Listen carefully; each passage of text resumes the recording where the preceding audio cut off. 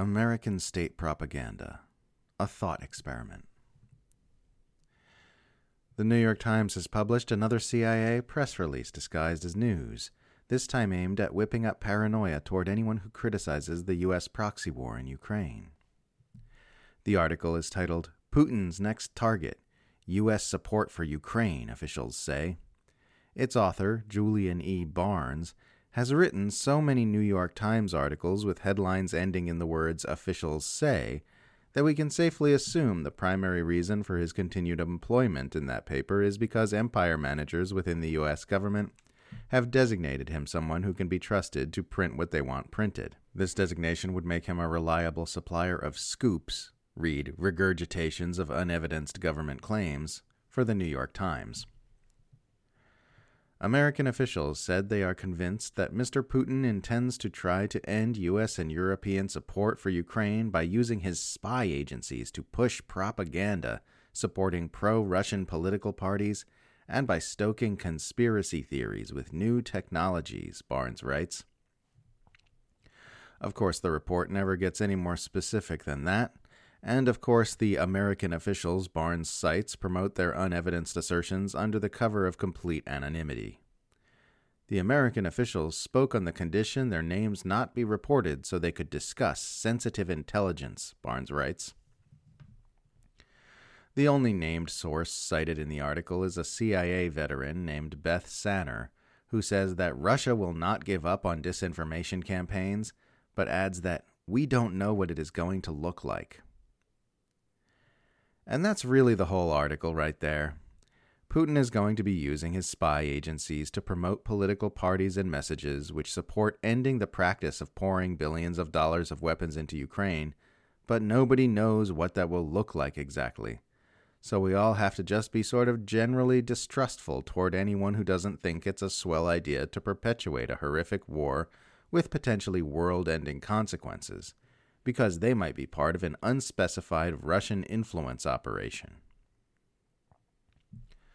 We saw a similar report from CNN a few weeks ago, in which the public was warned that Russia's FSB is working to convert Westerners into mouthpieces for Russian propaganda using methods so sneaky and subtle that those Westerners wouldn't even know it's happening. Again, details were extremely vague, and the only obvious response to the information provided is for everyone to just get really paranoid toward anyone saying anything that doesn't support current U.S. foreign policy toward Russia. As a thought experiment, imagine what it would look like if the CIA or some other agency wanted to advance U.S. information interests by making the public distrustful of any people or information which go against U.S. strategic objectives. Try to imagine some of the things they might say or do. Do you imagine it would look much different from what we're seeing currently? Feeding trusted mainstream news reporters extremely vague stories about the Kremlin trying to deceive people into opposing the long-standing agendas of the U.S. intelligence cartel, using online media and social subversion? Can you think of a more effective way to help shore up trust in your preferred narratives and sow distrust in narratives you do not prefer? Here's another one. Imagine a state media outlet for a tyrannical dictatorship. Think about how its news stories are made, how it would often take orders from the government on what to report and what not to report, and how all its printing or broadcasting would always align with the information interests of that government.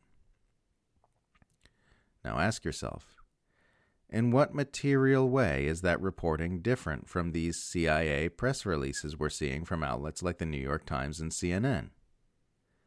In both scenarios, the government is feeding the media information it wants printed, and in both scenarios, there will be consequences if the media don't obey. In our hypothetical dictatorship, those consequences might be more severe, but in our real-life scenario, the consequences are no less real. If Mr. Barnes had refused to work on this story, he would have lost his scoop, and it would have been given to someone else, perhaps at a competing outlet.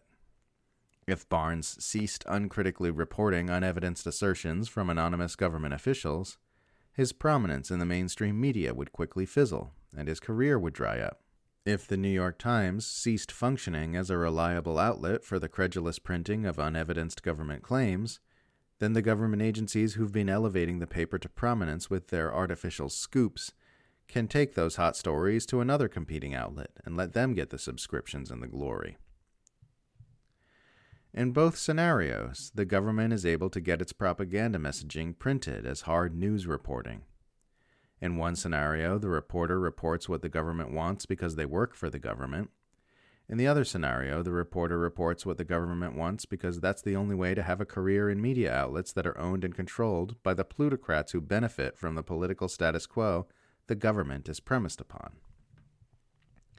The only major difference is that in our hypothetical dictatorship, the public probably knows it's being fed propaganda, and is therefore more likely to take what they're being fed with a grain of salt. In a tyrannical dictatorship, the press is operated by employees of the government. In a free democracy, the press is operated by employees of the oligarchs who operate the government. In both cases, you're getting state propaganda, but in one of them, the propaganda is disguised as objective news reporting.